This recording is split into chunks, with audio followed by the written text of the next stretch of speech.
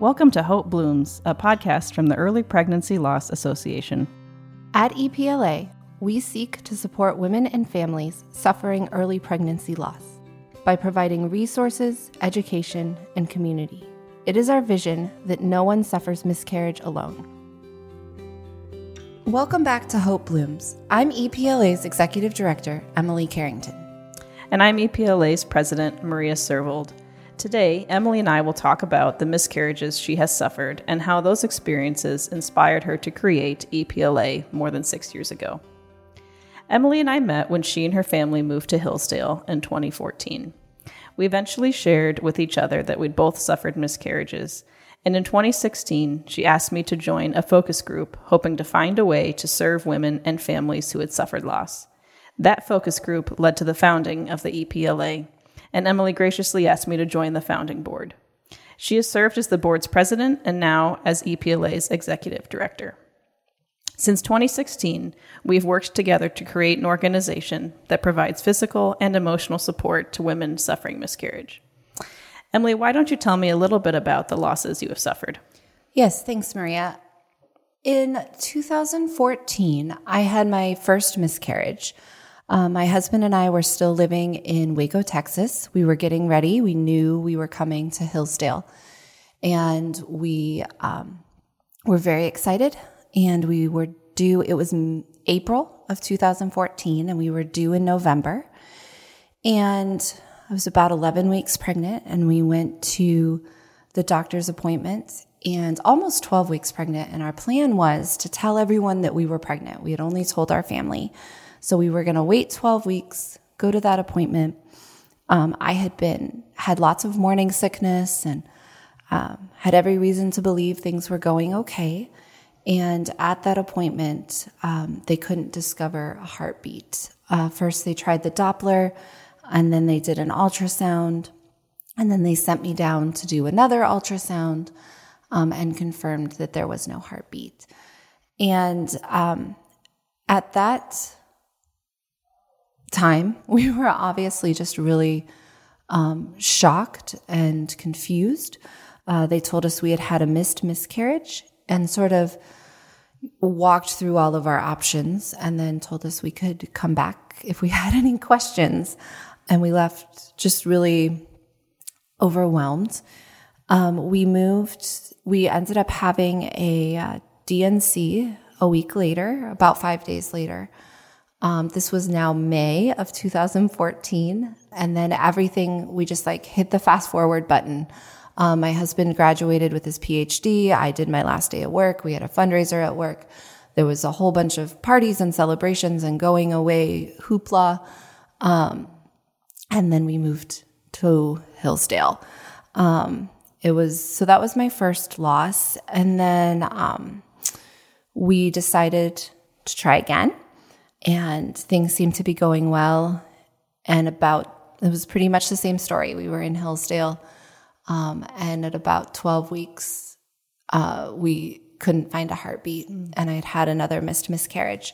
And at that point, I waited a few weeks, and we had a natural miscarriage at home. And then I had a third loss a year later that was a very early loss. We didn't even know we were pregnant until we were already experiencing the loss. So it was just what I thought was a very strange cycle. And the doctor had me take a pregnancy test, and we discovered we were indeed pregnant and losing the baby at the same time. Mm-hmm. So between 2014 and 15, we had 3 separate losses, which is what launched us here and eventually started opening up and talking to more women about our experience, as you said. Right. Before your first loss, was miscarriage something something you worried about? I think a lot of women don't necessarily think about it, especially, before their first pregnancy as a possibility. Yes, I was particularly and strangely anxious in my first loss, which then, of course, wasn't made better. I knew miscarriage was a thing. I knew my mother had had a miscarriage. I didn't know a lot about it, but I did know it was a thing. And I was anxious and sort of had placed my anxieties in weird places, became kind of obsessed with what I was eating or not eating, and was a pregnant woman allowed or not allowed, to feel like I could do something. But also at the same time, I had a lot of morning sickness and was sort of telling myself this will and should go forward. We had actually purchased, a little onesie and a little book, and we had started to, accept the idea that we were pregnant. And so it was something I knew about. I did not really know about missed miscarriage. Mm-hmm. I definitely thought if I'm not bleeding, everything is okay. Mm-hmm. Do you want to define that just for those who may not know what a missed miscarriage is? Yes, absolutely. A missed miscarriage is the fetal heartbeat stops but has not yet been expelled from the body. So those are discovered via ultrasound. So the body typically will, miscarry the baby, deliver the fetus. This is for a loss. Miscarriage, first of all, is any loss pre-20 weeks, but is most typically in the first trimester. So in the first 13 weeks would be anything that is a missed miscarriage. Okay. And tell me a little bit about maybe the differences between when you had the D&C with the first loss and then the natural miscarriage at home for the second. Yes, they were very different experiences and very different circumstances in life at the time. Like I said, that May was kind of a crazy May, and the D&C experience isn't unrelated to that. We decided to move forward with the D&C knowing that we were moving in a few weeks. There's a lot that can be unpredictable about a natural miscarriage. When will it begin? How long will it be? What will happen? Hemorrhaging, there are risks associated with natural miscarriage. And there are, of course, risks associated with medical procedures. But we decided, given the month ahead of us and the cross-country move, that we needed to go forward with the D&C. So it was a very, again, strange and surreal. I had found out on Monday. We made the decision on Wednesday, and we had the D&C on Friday. Definitely sort of in that place of grief with shock. We were at just a normal surgery center, so there were people having foot surgery. There were people, it wasn't necessarily an OB's office. So that was very strange. The procedure was pretty straightforward and easy, and actually following the procedure, I felt better. I had morning sickness up until the D&C, which was something I was very angry and frustrated about. Mm-hmm. I came home and ate a good meal for the first time in a few weeks. So, and there was a sense of relief and knowledge that it was over. And it was, I don't want to say clean, because it wasn't clean, but it was boxed. By Monday, that was Friday. By Monday, I was back to work. There was still physical residual effects, and I was kind of surprised. But looking back, a lot had happened to my body in just a course of a week. So that was that experience. And we still took time with the D&C to be sure there was closure. We had a small memorial service at our church, just with close family and our pastors. So we took that time for closure. We created a small box. We took a lot of time. It was a transition period in our life anyway, which made a lot of things difficult, but also we both had that time. I took a week off work. We would, take walks by the river, and a lot of time for reading and devotion and prayer, which was good and gave us that sense of closure. With the natural miscarriage, again, it was a very similar experience. So I had felt like I'd been here before, and I kind of dragged my feet on making a decision because I think I wanted it to go naturally. Mm-hmm. So I made a decision by not making decisions. And did that in consultation with my doctor. I kept, and he gave me the time and the space. We weren't trying to move across the country. We were settled in Hillsdale. I was not working. I had not looked for jobs because I thought I would be having a newborn when we got here shortly after arriving. So I had that time and space again and sort of just dragged my feet to not make choices. And then just waited for the miscarriage to start, for the natural miscarriage. I was pretty naive into what the process was going to be, even having had a miscarriage and a DNC, realizing that this was really a delivery. I had not had any live births at the time. And so, I passed a first round of clots and thought it was over. And really that was the beginning of what would be essentially an 8 to 10 hour labor, with labor pains, contractions. And then even after that laboring was over, it took a couple more weeks before we passed the fetus and the sac, and we decided to do testing. So I was really shocked by how bloody and gruesome and rough that experience was, and felt very underprepared. Any questions I had asked the doctors did not give me a clear picture. I do not regret that decision. I think it was something at that time that it was what we needed to go through in that situation. I think that the natural miscarriage versus the DNC, I think that's different for every family at every time, at every risk and situation. I don't think there's one way to do it. But for me, I needed that closure. And again, we marked that life with a small prayer service and then started to try to figure out how to move forward. So the two experiences were very different, physically, and had their own consequences. There was, it's not easy for anybody, but I did not experience any additional risks or complications to myself or my own body, which is something some women can experience and end up in the ER. So both of mine were relatively safe for me, giving us the space to grieve the great loss that we had. Right.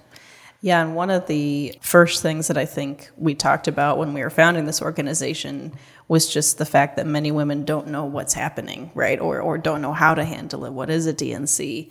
Can I do this at home? All these questions about the simple logistics of it. And so that's been one of the things we've worked on, is that informational piece, right? Getting, data and information out there to people through our kits and our website, so that women can at least understand what's happening and what their options are, right? Right. Another thing that we have always focused on is trying to help educate medical professionals about, how they might better help women going through a miscarriage. So maybe you can tell me a little bit about some of the medical professionals you worked with for those losses, and were there some that did things that were helpful, things that were not helpful? Right. And I think that's a great point to make. We are parent advocates here, and we want to work closely with medical professionals and with women and families, and try to sort of communicate to both, so that knowledge abounds. And in our experience, there was a lot of good, some of the good, the space and the time they gave us. They were very, very considerate. Both doctors, were very available, come back with any questions. One doctor had we had his phone number. We could call or text him at any time. And sometimes, honestly, texting was much, much easier. It's intimate and personal, and it was a lot easier to send a text. While I was miscarrying, he called my husband and talked him through when risks were, and so what to watch out for, how to know I was safe. So having that availability of our doctors was very good. The one comment that just continues to ring in my head, it was my first pregnancy. I was 27, and not really deep in any sort of mom culture at that point. And I remember asking, what's going to happen to my baby after a DNC? I was really bothered by but where will my baby go? And it was essentially explained to me that at that point it would be medical waste, and the distinction between if it would be thrown out with human remains or it was just sort of we'll just get rid of it for you. And at the time I felt kind of dumb for asking and didn't want to push and grief stricken. So didn't really feel like I was in a position to really push for that. And the more I reflect on that, and the more I realize that there are hospitals that collect the medical remains and cremate babies, even if you weren't going to give this baby back to me, to know that it was going to be treated with dignity would have helped some of the emotional difficulty I had with the DNC was that it all just disappeared. And there wasn't a lot of closure. And that early in pregnancy, I hadn't yet felt any quickening. I hadn't felt any kicks, so there was a lot that was very invisible. And just, and I think there's something too, what to do with the body is a problem. It's a problem if you're at home. It's a problem if you're in, so I'm going to say that too, that there's people who've had natural miscarriages at home who've had the same struggle. Now, either they've collected the body and there's no clear way to get rid of it or to bury it or what to do, or it's been early and they flushed the toilet. There are so many women with those stories that suddenly they feel horrified. And I don't think that there's necessarily one right answer for that. But I would have been liked to have been given the dignity that either we take care of it, but we respect it as a body, or, here's your options available. So that was really, really kind of hard for me. And the other thing was the lack of information. When I said, what will a natural miscarriage be like? I said, what will a DNC be like? Obviously, they can give you very straightforward information. When I said, what will a natural miscarriage be like? I was always answered with, it's different for every woman. And that's true. And every woman I've talked to has said they've been answered with that same answer. But, when I had my live birth in 2017, I sat through an entire class of what it would be like to have a baby. And that's different for every woman. And yet I had a whole day of information to prepare. And my experience with natural miscarriage was, the myth then is that natural miscarriage is just like a heavy period. And my third natural miscarriage was.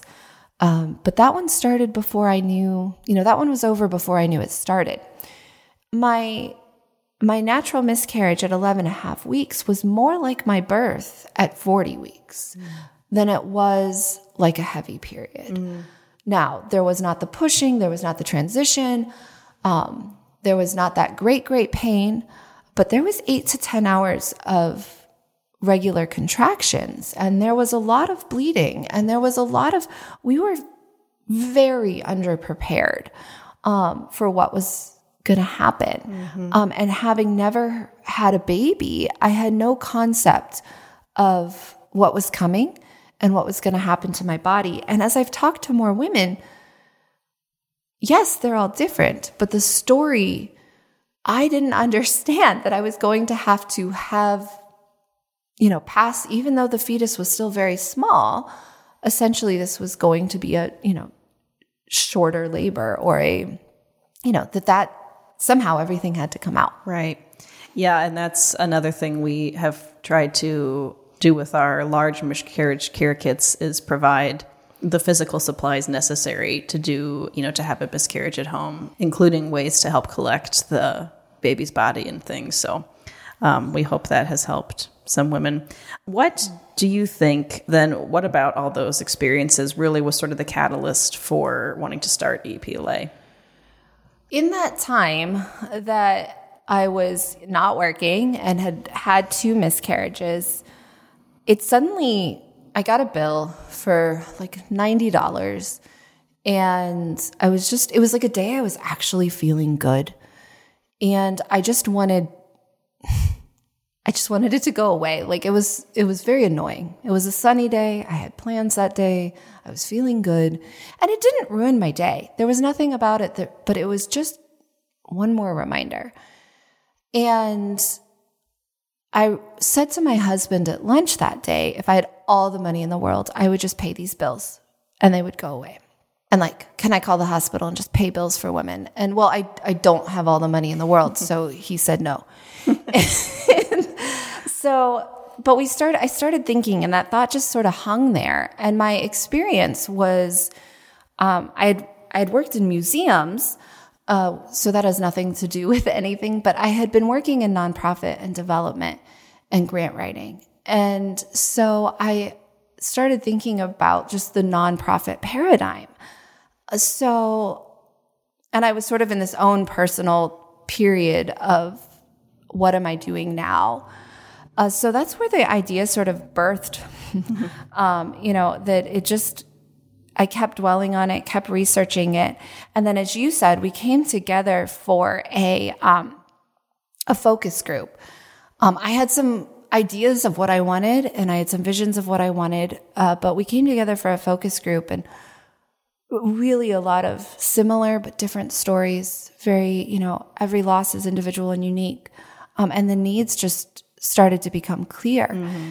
And we still have the goal to pay a bill. That's something we're working on. But the need for education and resources, you mentioned the large care kits to have the materials. In some ways, talking about this it's difficult, right? I'm talking, it's a bloody, gruesome experience. But we have to give these women the dignity to, that we've ignored her for too long.